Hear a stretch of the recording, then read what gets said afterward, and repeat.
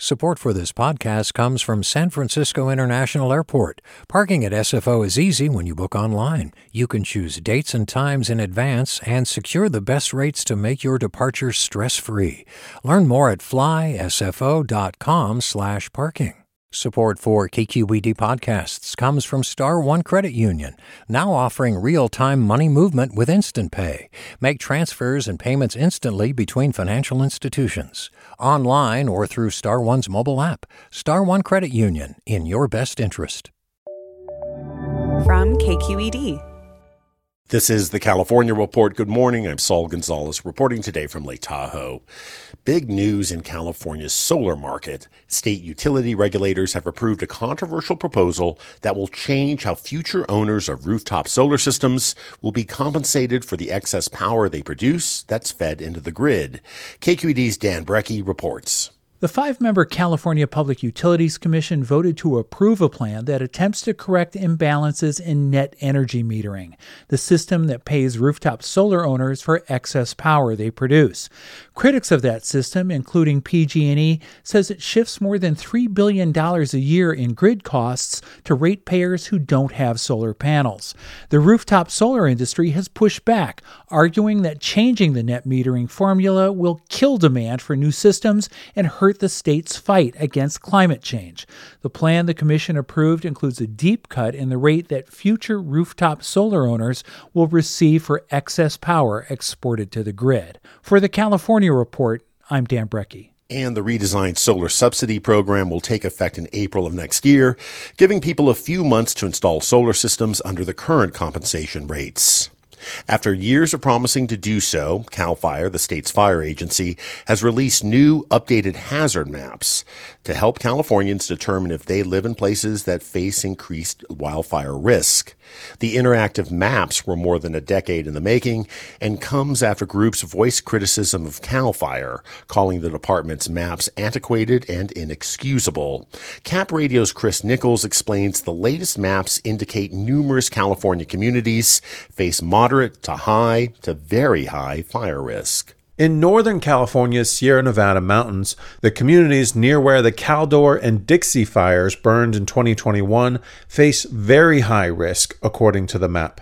And there are very high-risk areas across the state, from the coastal range north of Sonoma and Napa to the mountains north of Los Angeles and east of San Diego. And government agencies rely on these maps when making decisions on where new homes and businesses should be approved. You can find the new maps on the Office of the State Fire Marshal's website. Hey, I'm Brian Stelter, and I hope you'll join me on Inside the Hive from Vanity Fair. Every Thursday, I'm getting the inside take from the best reporters in the country on what figures like Elon Musk, Donald Trump, Kevin McCarthy, and Marjorie Taylor Greene are doing. I think she wants to make things happen. She wants to get legislation passed. She made clear to me that she wants to have a president who upholds Christian values. She embraces the term Christian nationalist. That's Inside the Hive from Vanity Fair. Available wherever you get your podcasts. A young correctional officer. He said it was the most dangerous prison in California. Forced to make a choice. Fulfill his oath or back his fellow officers. Recognize the badge of my office. I'm Suki Lewis. From KQED Podcasts comes On Our Watch Season 2, New Folsom. A story about who gets hurt when the system that promises to keep us safe is bent on protecting itself. Find it wherever you listen to podcasts. And now to a preview of our sister show, the California Report's weekly magazine. This week, sea level rise poses a threat to California's coastline. But we often don't think about how rising waters could push contaminants into neighborhoods, especially places near former military or industrial sites. Around half of those sites in California are located in the Bay Area. KQED's climate reporter Ezra David Romero takes us to one of these communities, Marin City. Marin City is this bowl of a town north of San Francisco, 5 miles north of the Golden Gate Bridge. It's a community of around 3,000 people right next to Highway 101, and it's a historically black community. And black people moved here from the South during the 1940s to build ships in the shipyard there. Nestled at the foot of beautiful Mount Tamalpais on the shores of San Francisco Bay. This was the site for America's finest shipyard, a salt marsh and a rocky hill. So they know that the shipyard was near their community, and they think the contamination in their community is from there. But they're not exactly sure because they don't have the data to back that up. They've mapped out where they believe pollution is, and they don't have the funds or state support to test that, much less the money to test their own bodies, even though they have community lore about people getting sick and getting cancer in their community. They are worried about sea level rise in their future and how contaminants could move around as the seas rise. But it's not just a worry about sea level rise there. They're already having these big atmospheric river storms that cause flooding. And there's concerns that those floodwaters could also have contamination in it. We stay swimming. Shanaka Green and her son waded through knee-deep water trying to get home. Just coming from a football game and we stuck in a puddle. She told me the floodwaters mixed with sewage gushing from a utility hole. It freaks me out. We took off everything and put it in a bag and threw it away. Storms like this are a precursor of what's to come in the climate crisis. More severe downpours and surging seas. Both are consequences of burning fossil fuels globally. By the end of the century, sea level rise could flood half of all commercial properties in Marin City and inundate homes.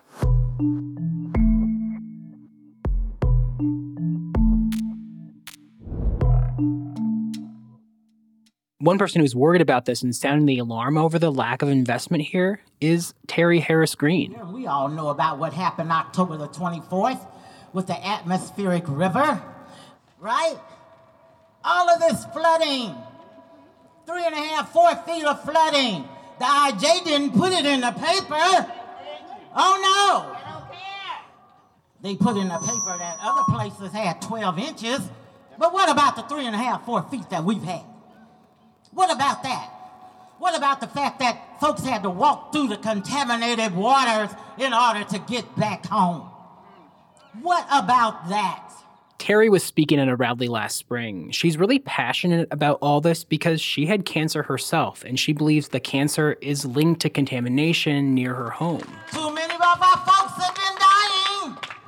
Too much sickness and disease is happening and been happening in our community.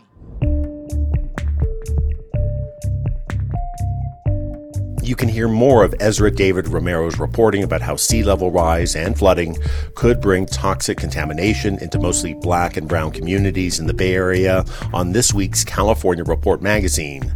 Tune in on some public radio stations or wherever you get your podcasts. And that's the California Report for Friday, December 16th. We're a production of KQED Public Radio. Our engineers are Danny Bringer, Brendan Willard, Jim Bennett, Christopher Beal, and Chris Hoff. Our producers are Amanda Stupai and Keith Mizuguchi. Our senior editor is Angela Corral. Our interim director of news is Kee Sung. Our vice president of news is Ethan Tovin-Lindsay. And our chief content officer is Holly Kernan. I'm your host, Saul Gonzalez. Thanks so much for listening, and have a great day. Support for the California Report comes from Hint. Fruit-infused water in over 25 flavors like watermelon, pineapple, and blackberry. No sweeteners, no calories, in stores or delivered from drinkhint.com. Stanford Healthcare, alerting listeners to the critical blood shortage in the area. Now is the time to donate blood and make a difference. StanfordBloodCenter.org. And Eric and Wendy Schmidt, whose philanthropy includes Schmidt Futures, which bets early on exceptional people making the world better, on the web at schmidtfutures.com. Support for this podcast comes from San Francisco International Airport. Parking at SFO is easy when you book online. You can choose dates and times in advance and secure the best rates to make your departure stress-free. Learn more at flysfo.com/parking. Support for KQED podcasts comes from Star One Credit Union, now offering real-time money movement with Instant Pay. Make transfers and payments instantly between financial institutions, online or through Star One's mobile app. Star One Credit Union, in your best interest. Hey, John Favreau here. There's no shortage of political takes in 2024, but quantity doesn't cut it. We need a better conversation about the latest, biggest election of our lives. On Pod Save America, me and my co-hosts cut through the noise to help you figure out what matters and how you can help. Every Tuesday, Wednesday, and Friday, Pod Save America is breaking down the political news that makes us laugh, cry, and snap our laptops in half. Expensive year for laptops. Make sure to check out new episodes of Pod Save America on your favorite podcast platform or our YouTube channel now.